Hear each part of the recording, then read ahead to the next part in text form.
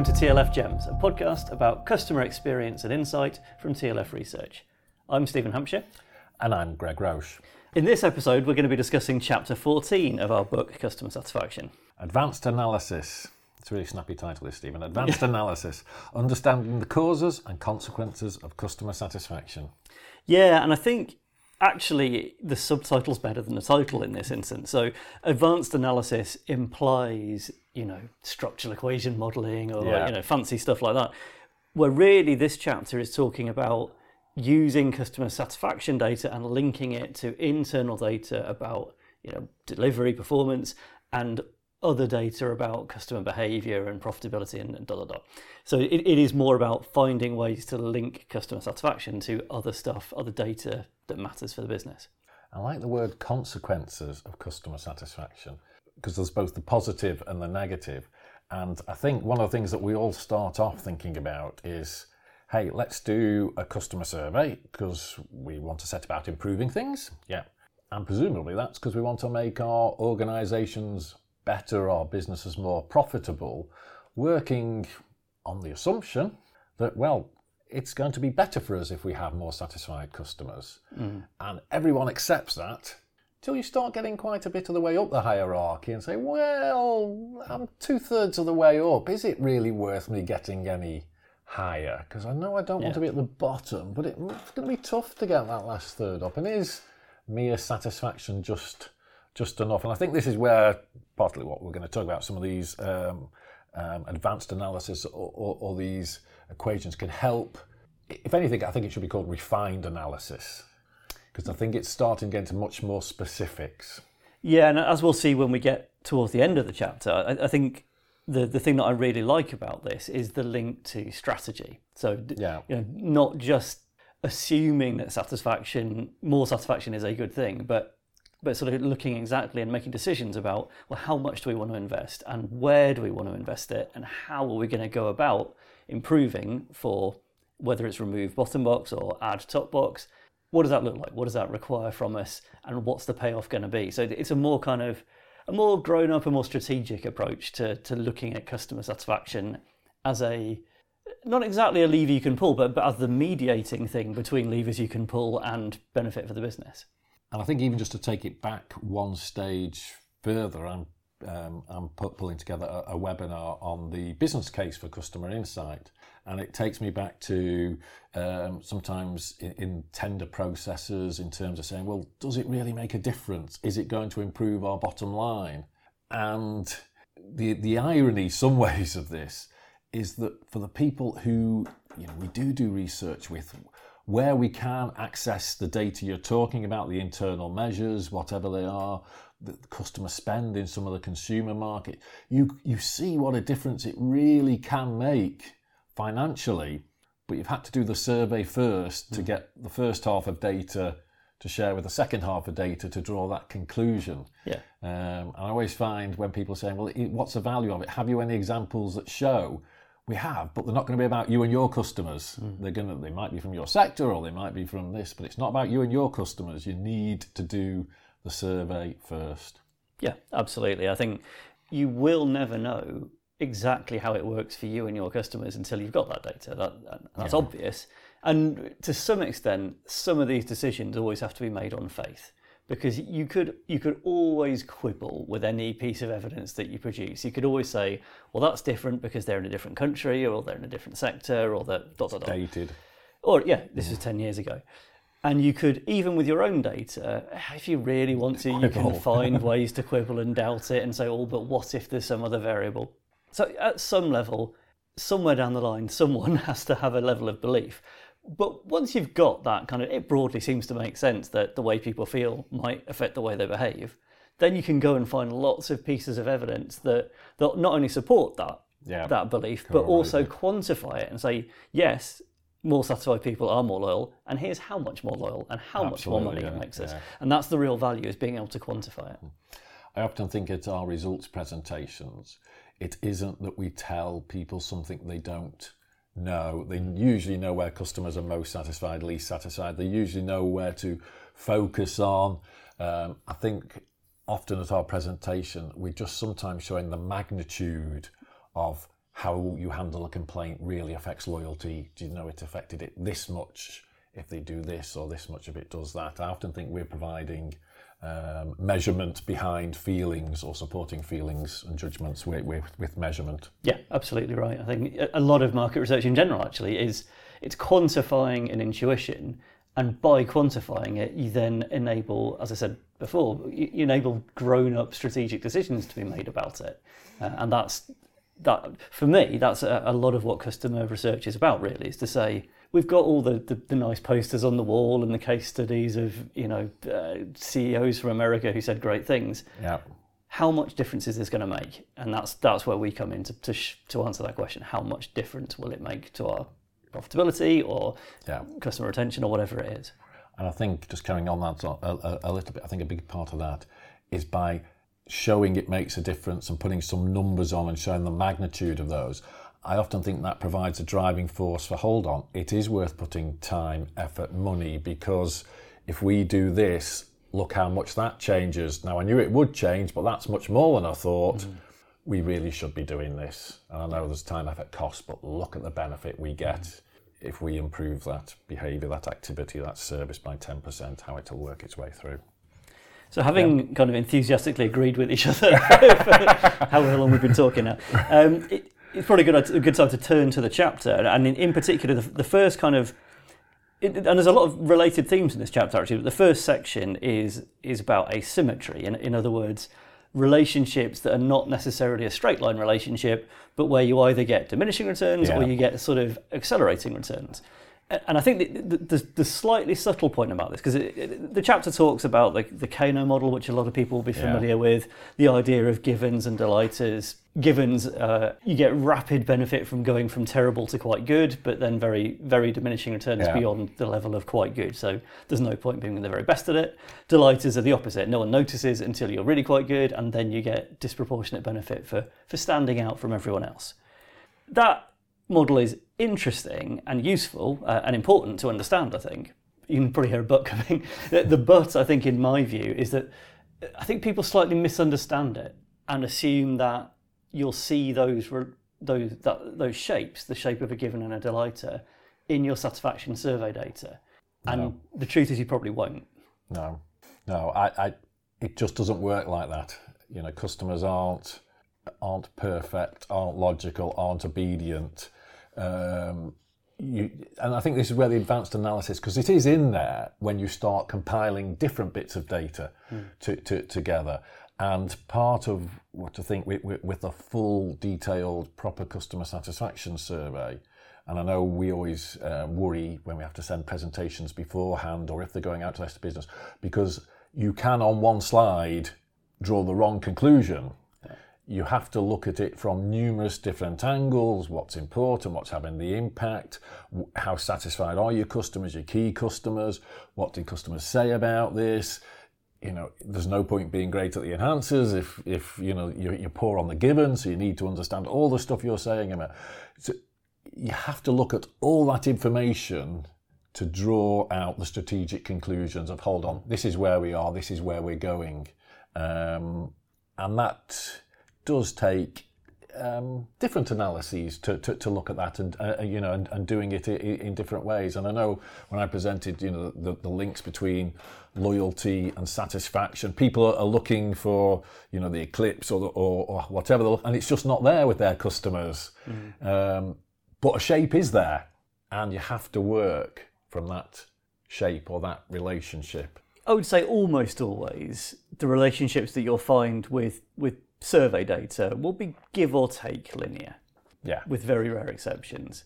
But as soon as you go beyond the survey data, so as soon as you're looking at some kind of measure of delivery or performance linking to satisfaction, you'll probably find that that's non-linear. Yeah. And as soon as you go from satisfaction to actual behaviour, so not am I scoring you 8 out of 10 for the recommend question, but do I actually renew? Do I actually buy again? ... share a spend, whatever the behavioural loyalty measure is. The reason that really, really matters is because, again, it's about having those grown-up arguments about it. So should we keep investing in this? Well, if we understand that further investment in it is not actually going to make much difference to satisfaction, Probably not. Should we keep investing in satisfaction beyond, as you said, 2/3 of the way up the league table? Well, if we look at it and find actually the 10% of our customers who are really satisfied are exponentially more profitable than everyone else, which is sometimes the case, then absolutely we should invest in satisfaction. In fact, it'd be a no-brainer that you need to. Yeah. I mean, it does move into quite an interesting area in terms of, as you said at the beginning, it's tying up customer data, information that we've collected from a survey, into internal measurements. And definitely see a real mixture of companies who have good internal data, reliable internal data, robust internal data, and those who don't. And also in terms of what are we tying this up to? Do we have a profitability by customer? Are we just looking at spend? Are we looking at future order book? Are we looking at number of orders? And it can be quite an interesting discussion with the business to see what is it that they see as success, and if we're talking business as profit, okay, so let's just go the level below that. How are you getting to that? What things are you trying to tie this up with? And I find that's quite interesting, and it does sometimes make you realise that actually the customers know a lot more about themselves than organisations know about the customer. For example, how many products do you how many times you shop with that organisation, how many products do you have with that organisation. A customer knows that, and often the organisation doesn't know things like that about the customer. Mm-hmm. Again, it often depends on the market, doesn't it? But quite often what you might find is that, let's say you're a manufacturer, you might find that customers are coming to you direct, but also going through a reseller somewhere, or a distributor, and sometimes deliberately doing that because they don't effectively want all their eggs in one basket. So you're absolutely right. Customers sometimes have a better idea, well, often have a better idea of their own behaviour than you do. And that does introduce questions about what's the right place to look for this data. Do we put it on the survey and get it from customers? Do we get it from your internal data? Usually, I think the best insights come when you've got both. When you can say, well, this is what it looks like to customers, this is what it looks like to us. If that lines up, okay. If it doesn't, well, that's interesting. What's going on there? And that often opens up opportunities to really understand something about customer behaviour or something about how customer attitudes are formed. Yeah. So, what do you think in terms of starting to link the behaviours and the satisfaction together? What do you think the first real step should be for an organisation? I mean, again, it just varies so much on the market. But I think for me, what I'd want to know, if you put me in charge of a brand new organisation that's never done customer satisfaction surveys or collected any other data. It's a scary thought. It is a terrifying thought, yeah. You would start with a customer satisfaction survey for the sort of the middle bit, the customer attitudes, and in that you would include as much stuff as you can that addresses how their attitudes link to their behaviours. So at a sort of relationship, strategic level, you'd want stuff around either share of spend or retention or renewal, or whatever the right sort of measure of behavioural loyalty is in that market. And perhaps some of the stuff like, do you think your spend is going to go up or down over the next year? No, those sorts of things are always interesting. Questions. And at event-driven level, I would want to be able to link specific things that we do as a business to how customers feel. So that's where you're looking for, did we turn up on time? Was your order, right, complete and accurate and all that stuff? Yeah. So again, what those questions are very much depend on the journey and the market, but stuff that you do that affects how customers feel in a very concrete, black and white, yes and no, what happened, who did it, actionable way. Yeah, customer experience modelling. Exactly, as the chapter talks about, And I think for me, the important thing is to not try and do all of that in one survey, if you can. Right. But separate out those two jobs. So linking customer attitudes to customer behaviour at a strategic level, and linking your behaviour to customer attitudes at an event-driven tactical level. And if you've got both of those bits, then you can start adding on other sources of data. So whether it, at the strategic level, it might be data that you hold about customer behaviour from how many purchases they made in the last year or whatever it is. Or it might be more kind of market level data, what's happening to our positioning in the market, our brand awareness, all that sort of big strategic stuff. And at the event level, driven level, you're trying to link it to specific people inside your MI about what is it you do, how the sausage gets made, that customers are scoring effectively with the event driven survey. Yeah. Yeah, let's hope you get in charge of a business sometime that can set about and do that. It sounds really good. I think if you've got all that in place, then you are in a place then where will you have if I spend £10 here, I'll get £12 back over here. It's very difficult to get to there. But what you can get is a very good sense of pieces of that puzzle. So not necessarily a £10 investment here gets me £12 extra profit, but lots and lots of evidence that says, well, what we do know is that if we pull these levers, customers get happier, and when customers are happier, they're more prone to renew. So would you be delighting your customers? Well, it's possibly, and that is one of the interesting questions, I think. So again, something I think the chapter's very good on is there are different strategies for different businesses at different stages of the journey. Yeah, depending on where you are. Yeah. And one of the things that's really important to do, I think, is behind your average score, whatever it is, there's a distribution. And you can think in terms of net promoter score, detractors, passives, and promoters, or you can think of a satisfaction index with essentially a normal distribution curve behind it. And the question is, first of all, what's our focus as a business? Do we want to remove unhappy people, or do we want to move reasonably happy people to be very happy? Do we know to remove bottom box or increase top box? Or both. And that's where you need to bring the other data to the table, because without that you cannot answer that question other than theoretically. Exactly. Yeah. And having answered that question, you've then made a grown-up business decision about we want to make sure we're never terrible, or we want to be as often brilliant as we can be. If you decide the second one, if we want to maximise the number of people who love us, then I think there is an argument for delight. Absolutely. Sometimes. As a differentiator in a highly competitive market. I think we've all done presentations where the level of customer satisfaction when we put it onto our league table is really low, but they are the best of a bad bunch. And the other end where people have some really high scores, but they are worst of a good bunch. And so the whole competitor position comes into into that situation. That's a really good example of you can't put the strategy in place till you bring the other information to the table. Yeah. And that's what the best organisations do. They don't see this as it can't be a standalone. It needs to be something that's integrated within the business to get the maximum learning out of it. And the real obvious one is sometimes in the business-to-business market where you've got that customer, your largest customer, really the whole strategy depends on where they sit, or the 80-20 rule is where you go for it, because dependent where that customer sits is going to really depend on what you do. It's as simple as that. Definitely. So I think often people lose track of what a customer survey is for, what customer research in general is for, and think, it's to produce a satisfaction score, so we've got a measure of how well we're doing or how good the customer experience is. And that's all true, but it's not why you do it. And then people sort of go too far the other way and say, it's all about making sure we can make more money. And well, that's true too, but you're missing the bit in the middle. And the bit in the middle is we're trying to understand how customers make decisions. How do they decide whether to come to us or our competitor?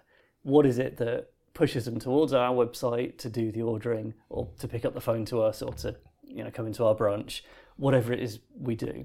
And that's, for me, what customer research is all about. And customer satisfaction is important because it's logical and it's provable that one of the big drivers of that decision is how good the experience was last time they had it. Yeah. And that stands to reason, doesn't it? If we make them feel good, then they're more likely to want to feel good next time.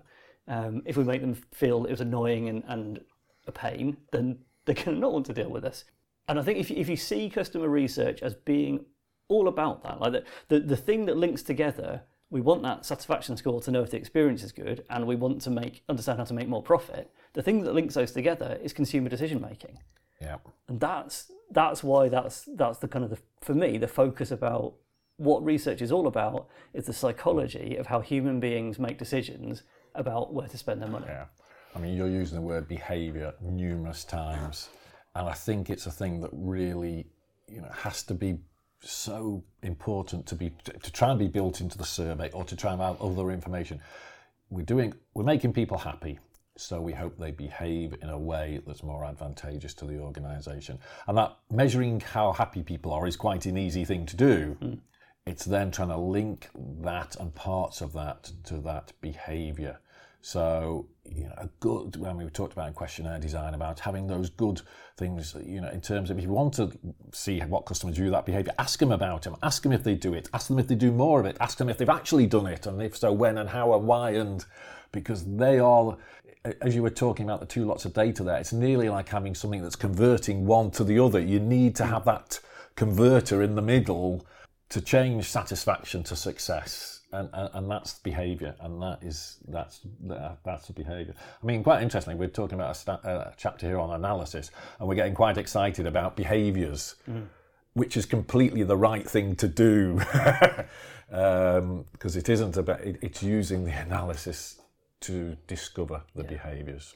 And to link it back to how you started the episode, it's very hard to convince a total skeptic.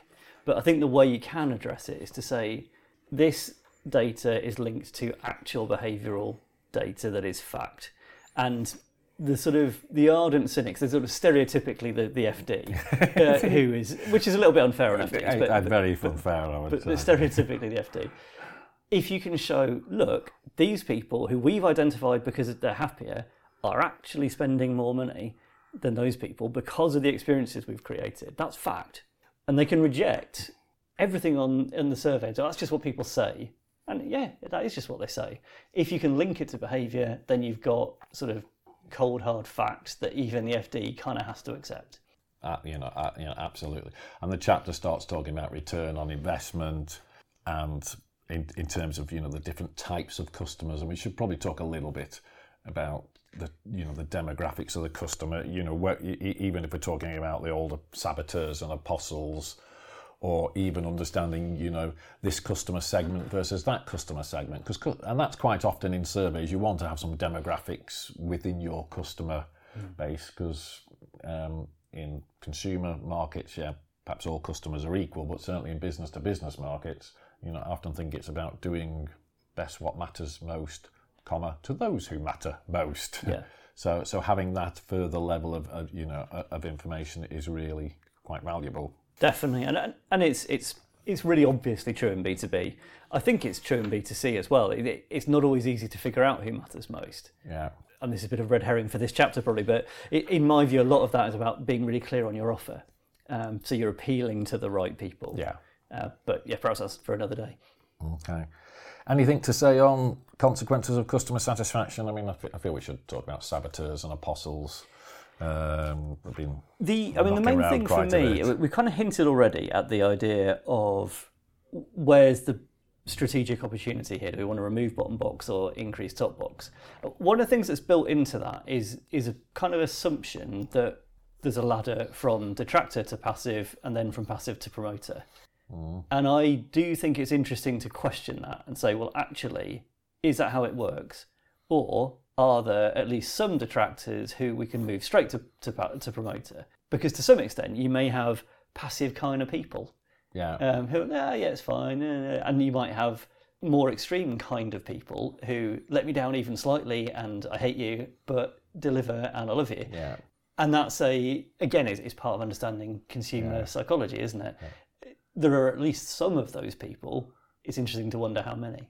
I think one of the real benefits that Net Promoter Score has brought to the world is this idea that you can put customers into three categories: your promoter, your passive, your detractor.